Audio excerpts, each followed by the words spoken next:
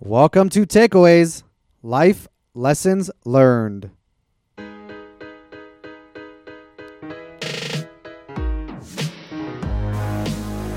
your host, Hayam Mizrahi, recording from MDL Group, recognized market leaders in commercial real estate brokerage and property management in Las Vegas, Nevada.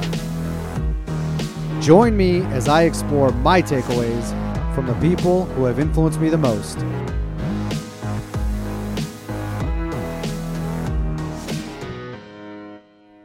Let's get started. Happy New Year and welcome to Season 2, Sean. Season 2. Season 2 already. It's amazing how fast first season went. That's right. Season 2 of Takeaways. We are on site again at the NAIOP January Breakfast. NAIOP is the Association for the Commercial Real Estate Development Community. Sean, welcome back. CEO of DC Building Group, one of the most active general contractors in the marketplace today, and different than last year, no longer president-elect. Now you are president of the Southern Nevada NAIOP chapter. Mazel tov. Thank you. Mike has officially handed me the gavel, and he handed it to me with a smile. There's always a smile. So before we jump in, seriously, congratulations. This is incredible and enormous. What's the vision? What's the agenda for NAIOP this year? If we look at NAIOP, NAIOP is the largest industry organization we have that supports our development, real estate, construction community in Southern Nevada. I think it's important to know that our membership currently we are about 12th in the nation in membership size, and we have a huge capacity to continue to grow that. So one is I'd like to continue to grow our membership. And by doing that, our programs like we had this morning are the place to be. Dynamite. Today was dynamite. We'll talk about it. I agree. It was an excellent attendance. I don't have the numbers yet, but people show up because they leave with new information. I think you'll talk about that later, that what did we hear today that's not in the paper? And then NAIOP also has an incredible education program that they do 4 times a year, and it's to members only. So becoming a NAIOP member gets you access to the program. What was the last one? I think it was blockchain technology and how it's currently affecting the industry and will continue to affect the industry. Yes. Blockchain, cryptocurrency. And not like this is hocus pocus, someday it'll be. This is stuff that is actually happening today.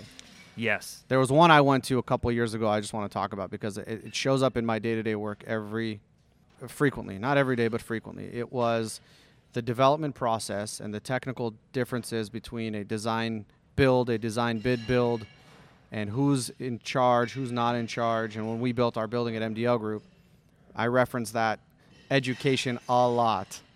Sorry, I didn't mean to jump in there. No, education they have 4 incredible programs coming up this year. I think to pay attention to your email so you can see when they are and be there. All right, so join NAIOP is the message. Let's get into our takeaways from today's program. It was a panel of past presidents.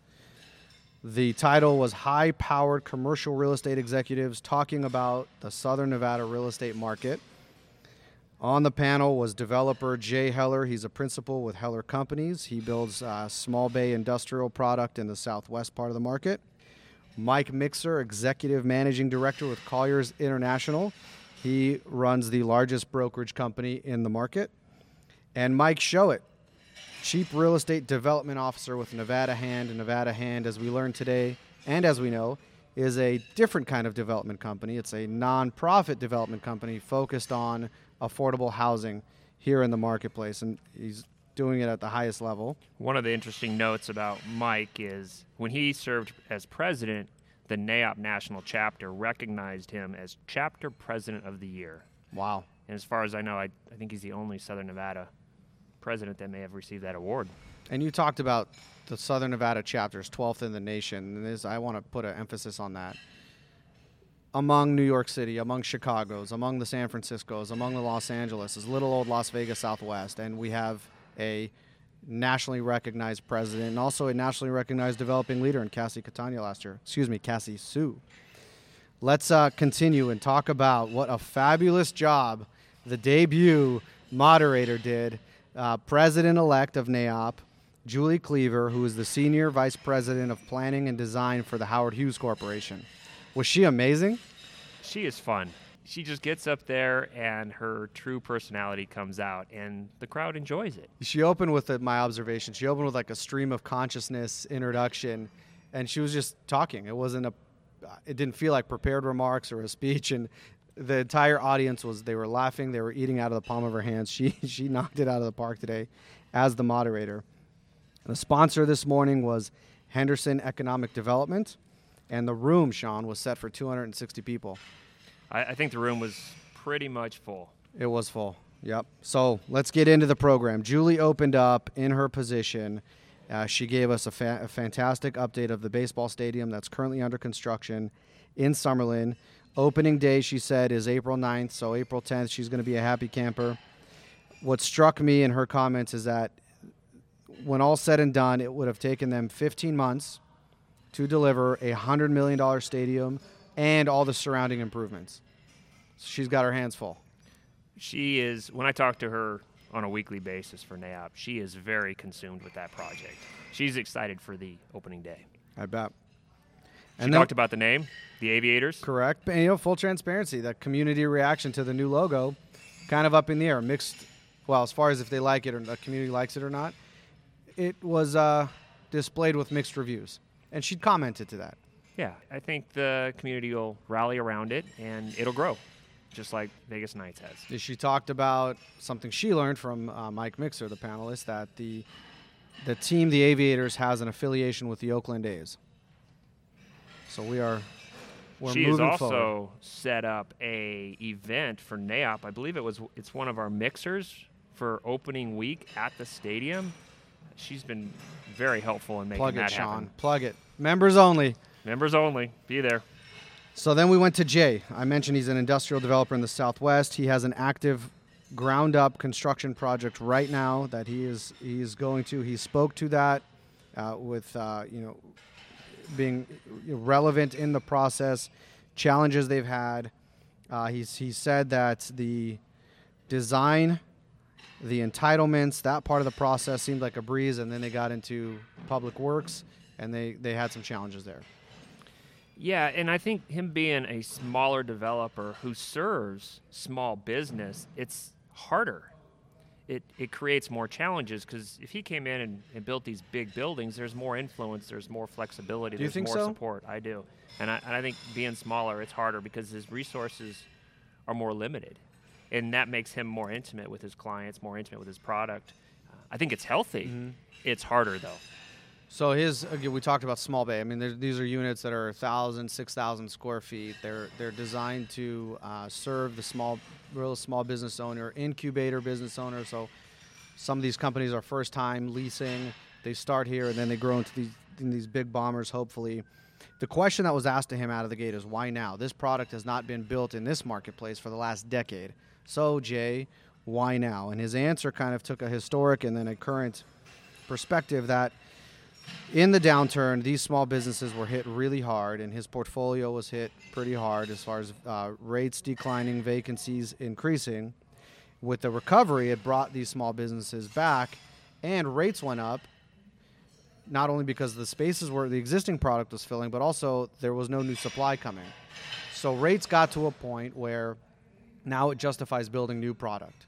And Jay is a established developer, presence in the market. He has good market intel from his existing portfolio and justifies him building this now. One of the challenges he talked about, which is a reoccurring theme, is finding a site because of increased land cost. The increased land cost has made it, he said it's made it difficult for him to continue to serve his tenants at the rates they need to pay. And we talked a lot about here today and elsewhere, rising construction costs. You're a active general contractor. Are they still rising as you're forecasting projects into next year? Are we plateauing? What's the state of construction costs in your opinion? What I've experienced is a continual increase for the last 12 months, month after month after month. There's been a point or so increase. I believe where we're at this first quarter of this year, we might have a little stabilization in pricing, so it may be a good opportunity to capitalize on that. And then later in the year, I believe the costs are going to increase again. Great. So let's move over to Mike Mixer. Julie, the moderator, opened with a solid nod to Mike. She mentioned that, first of all, I don't know if she called him a ninja or a guru or whatever adjective. It was quite complimentary. Backed up with that George Maloof and Steve Wynn have provided Mike Mixer testimonials.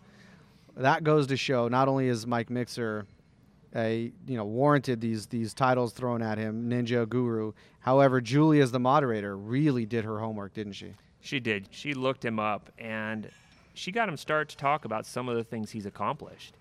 I had no idea. He helped start a construction company. He helped start Mass Media, which is a PR promotional company. He was part of Centra Properties, and now he's part of Matter. Well, he talked about his partner, Jim Stewart, that he and Mike Mixer started Colliers with. Jim is the one that is doing Matter, and I don't know if Mixer was involved in Centra. I thought he had said but he that. was I certainly surprised. there for the ride, I'm sure. Okay. So then, given his position in the market and his broad perspective, seeing a lot, touching a lot, the question was around what trends is he seeing, what projects does he know about. So he went right to his fiduciary, which is I've signed a lot of confidentiality agreements, double secret probation stuff that would cause him to go into detention after school if he talked about, so that's fair. Then he went right into trends that he's seeing. He used the term experiential retail, which we're hearing a lot about. However, he said what he's seeing is that this concept of experience around retail is bleeding into office design and how people want to experience the workplace. He talked about workplaces needing to be vibrant to attract the employees. Yep. More so than just a salary or a job description. It's the atmosphere, the environment that employees want to be a part of. So yesterday I was at the CCIM and IREM co-sponsored forecast event. CCIM is Certified Commercial Investment Member, and IREM is the International Real Estate Management Association. So smart thing they did is they came together as a community and created one forecast event. And among the things that kept the panelists up at night was availability of talent and labor, not just in construction, but overall for the workforce.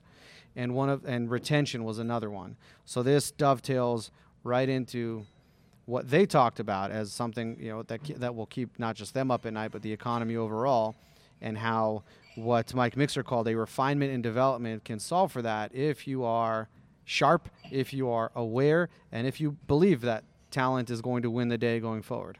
I sat on a panel earlier this week with Jim Stewart, one of Mike's partners, and what he spoke about was not just attracting people to businesses, but how to promote Las Vegas for an experience to bring people here. For companies to move here? Because I think for we do a great employees, job. For Okay, individuals, so this is to attract individuals, to create this market that Las Vegas is not just a party town. There is an experience, there is an environment, there is an atmosphere to be here and be a part of. So is this discussion, do you think, happening among development leaders, construction leaders, business leaders only right now, or do you think that this discussion has gone into the broader business community here in Las Vegas? Are we there yet? I don't think we're there yet. I believe we're getting broader, and the more it's talked about, the more it's processed, the more the word will get out. One thing I'll just touch on that, a little different but related. The first time anybody in Las Vegas in these meetings, in these the NAIOP breakfast program, the SIOR monthly luncheon, CCIM, the first time I started noticing the conversation around recession come up was about 9 months ago. And now, I mean, it's not, hey, what inning are we in the recovery? It's, do you believe there will be a recession in 2019? So the conversations start, and then they spread, and then it either manifests or it doesn't. But the same as the recession conversation, I think it's healthy to keep having these conversations about evolving as a community, and specifically the development community, to create better office product, to attract better companies here. So we can go from there to another thing that Mixer talked about, which was the hotel and resort corridor. He specializes in that area. He works with gaming companies, hotel companies, with their real estate. He pointed something out, that Las Vegas, little old city out west, is the largest hotel market in the country. And the largest hotel market has an occupancy in the high 90s, where the rest of the country, occupancy in the 60s, mid 60s to high 60s. That was pretty interesting. It was, and I believe he quoted also a report by John Restrepo predicting 60 million visitors a year within the next 20 years. Mm-hmm. You buy that? We're at 45, 42, what is it, 42 million a year now? 42 to 45, I think. 42 to 45, the prediction by John Restrepo, the esteemed John Restrepo, is that we'll be to 60. I believe it, the way that we're growing and the different things that we're adding. You know, the Raider Stadium is the easiest one to look at. The Madison Square Garden Sphere is another thing that will bring different types of people here. You know, that's just one element that we'll have in entertainment that will continue to evolve. So, Mike Showett, Nevada Hand, affordable housing. Did he shine today or what? I believe Mike takes a topic that could be very bland, and he provides so much data and so much accurate information that people are engaged and people understand what we need to do, and he understands how it needs to be done. So what did he talk about? Let's get into some of that. Mike Showett had talked about a shortage of 100,000 housing units of affordable housing, and at this rate they are building about 1,000 per year. So let's unpack that a bit. I talked to him after the meeting a little bit to understand that number more. He said at the current clip, we're delivering, I think he said 1,000 units as a state, affordable housing units, and the definition of who his customer is. These are families that have an income in the range of $17,000 to $36,000 a year.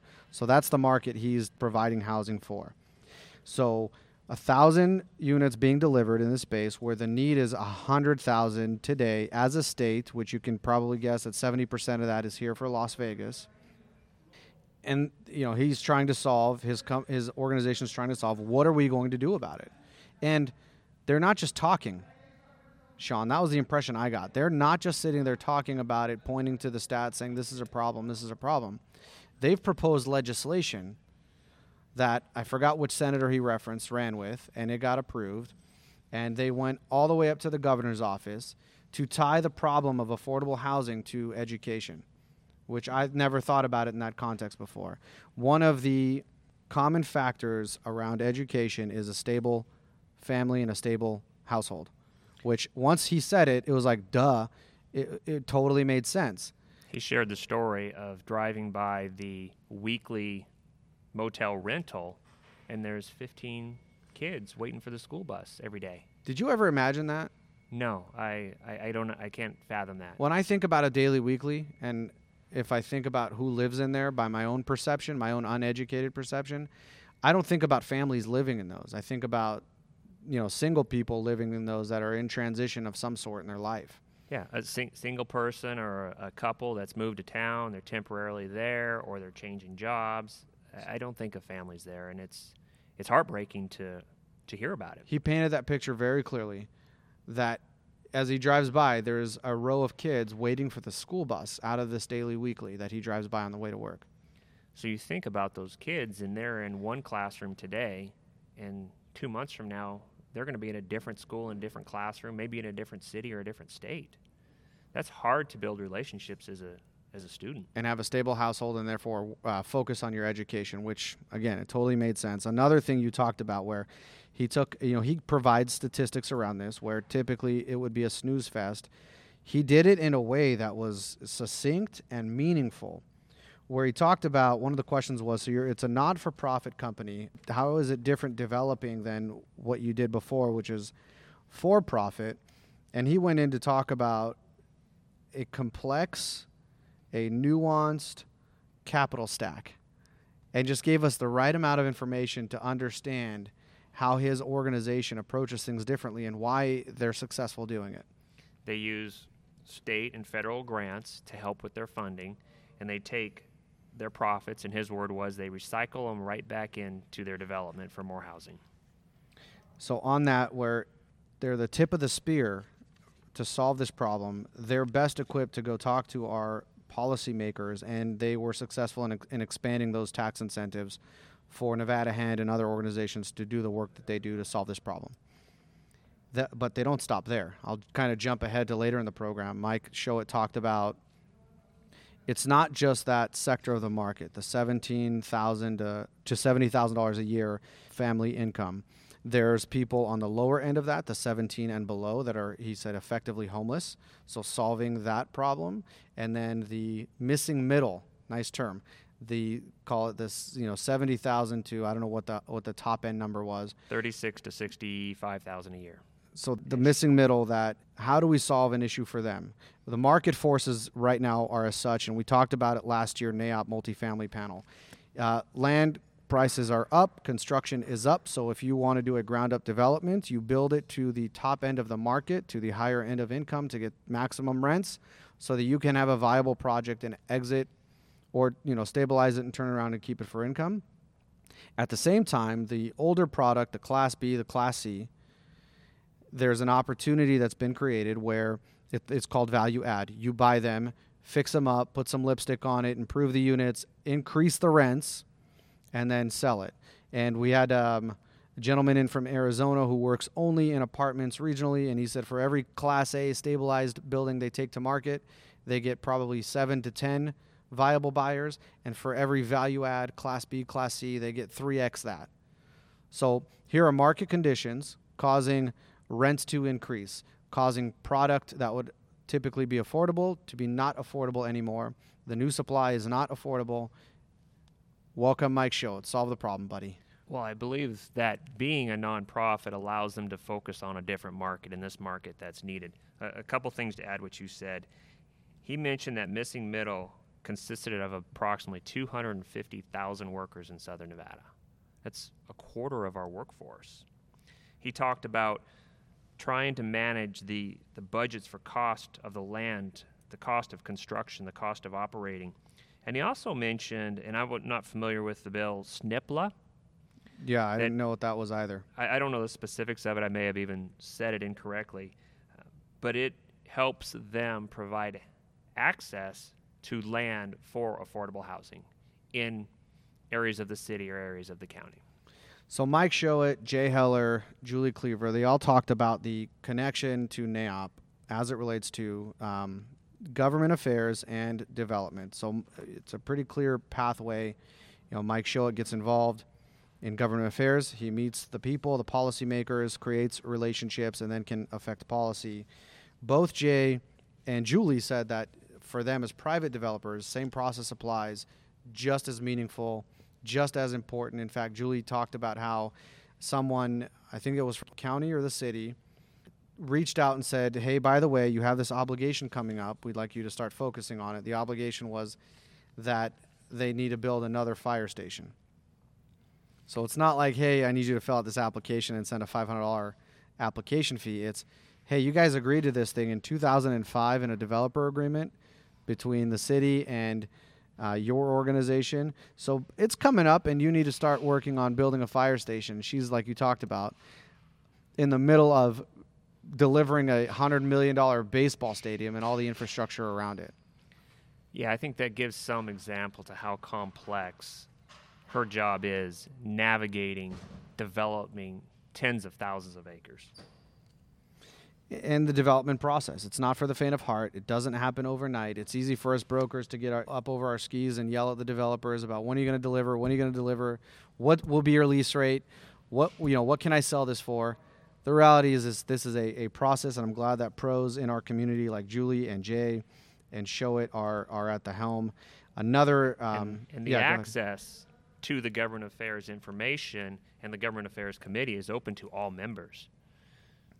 Mike Showett talked about not knowing anything about the political process, and now he's fully engaged, and he attributes that to his experience serving in NAIOP. And even Jay talked about, look, it didn't help me for my current project, but he was a part of an ad hoc committee to help the county understand their processes and put them in a better position to create the kind of improvements in the process that can help and streamline this going forward.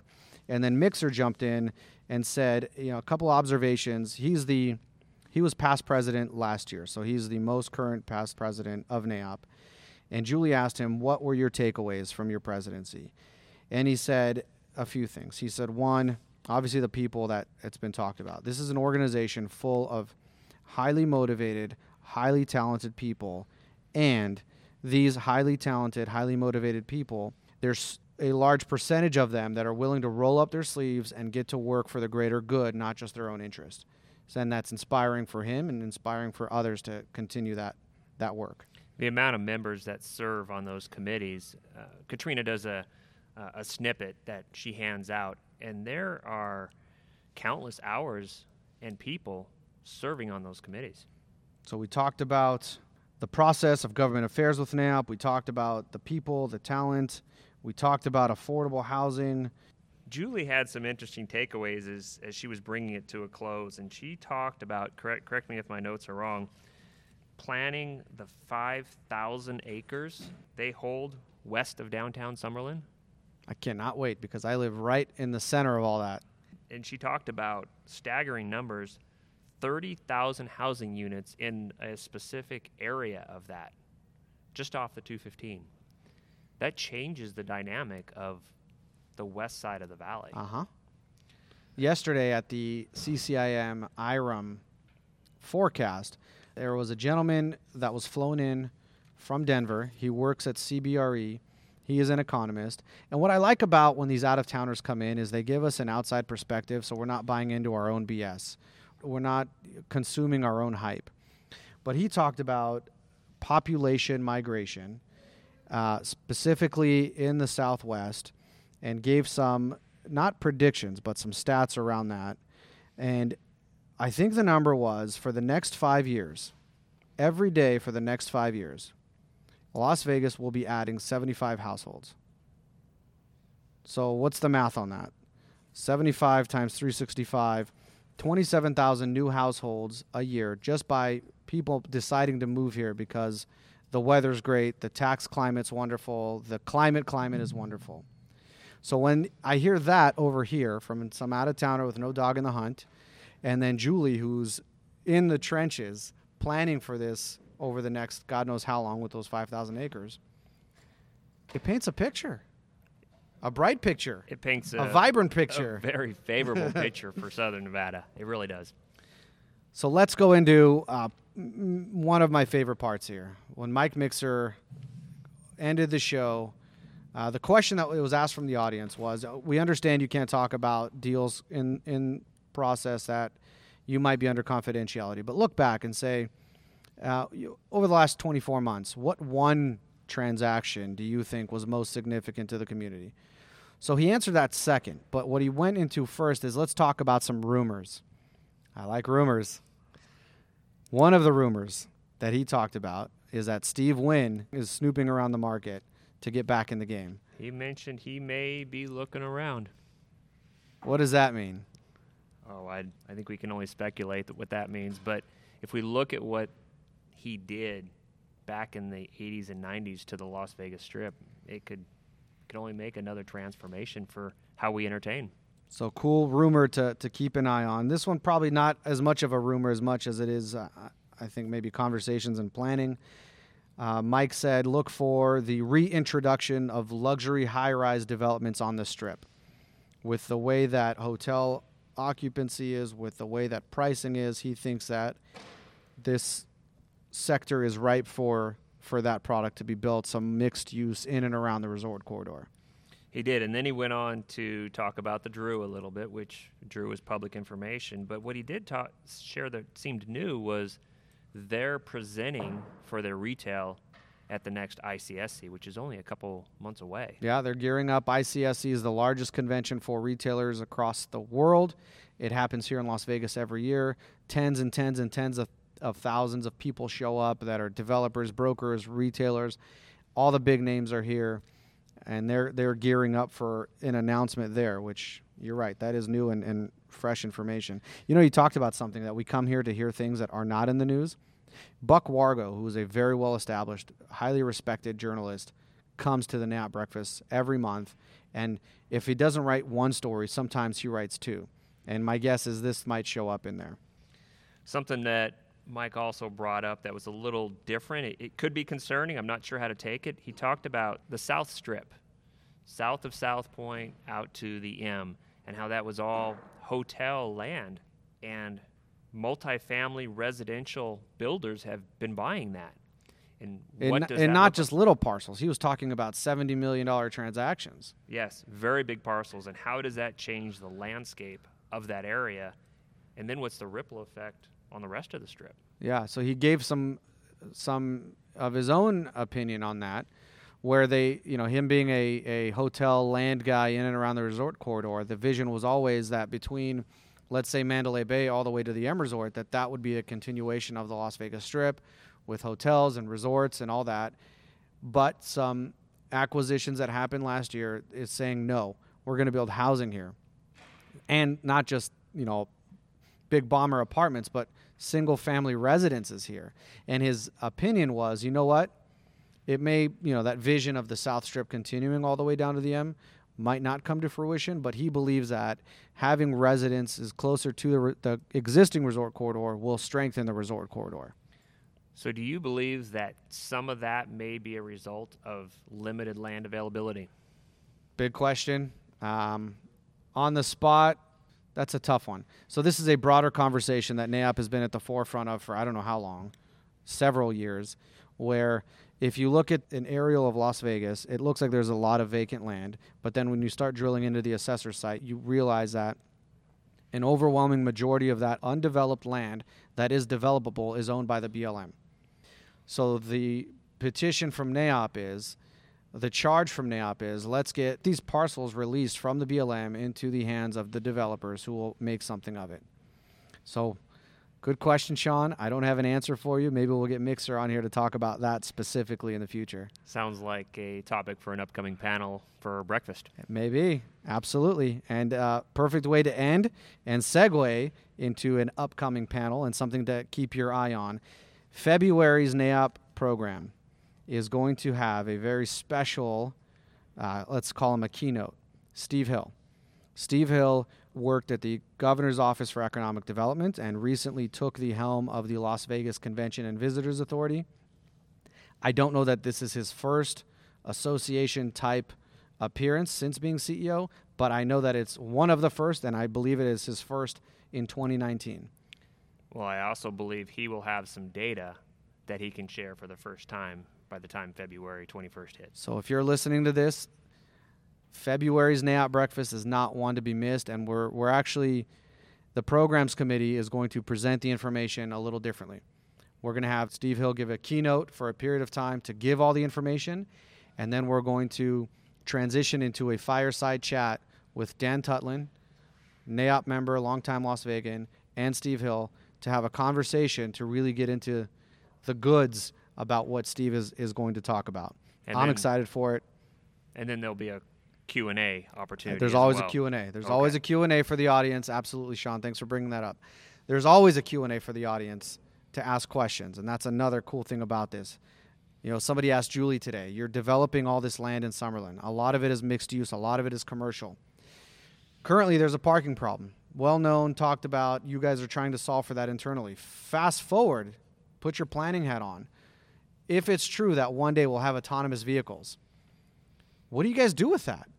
All the parking you're planning for today, are you building your parking structures in a way that you can convert them into office buildings later because you won't need to park cars because some autonomous vehicle will pick me up at my house, drive me over to my office building. All you'll need is like a circulation loop for them to get in and out because they're going on to their next pickup. They struggle with it. They do, and I believe last year or the year before, Tina Quigley spoke about that. And I'm sure this year or next year she'll have another update for us. So that was a direct question from the audience. Someone got to have a direct conversation with Julie around something that was meaningful for them. So that's it. That's a wrap. Sean, thanks for being here. Thanks for having me. Congratulations again, Mr. President. Thank you, sir. El Presidente. I look forward to the rest of the year. And we are too. Thanks, everyone, for listening. Tune in next time.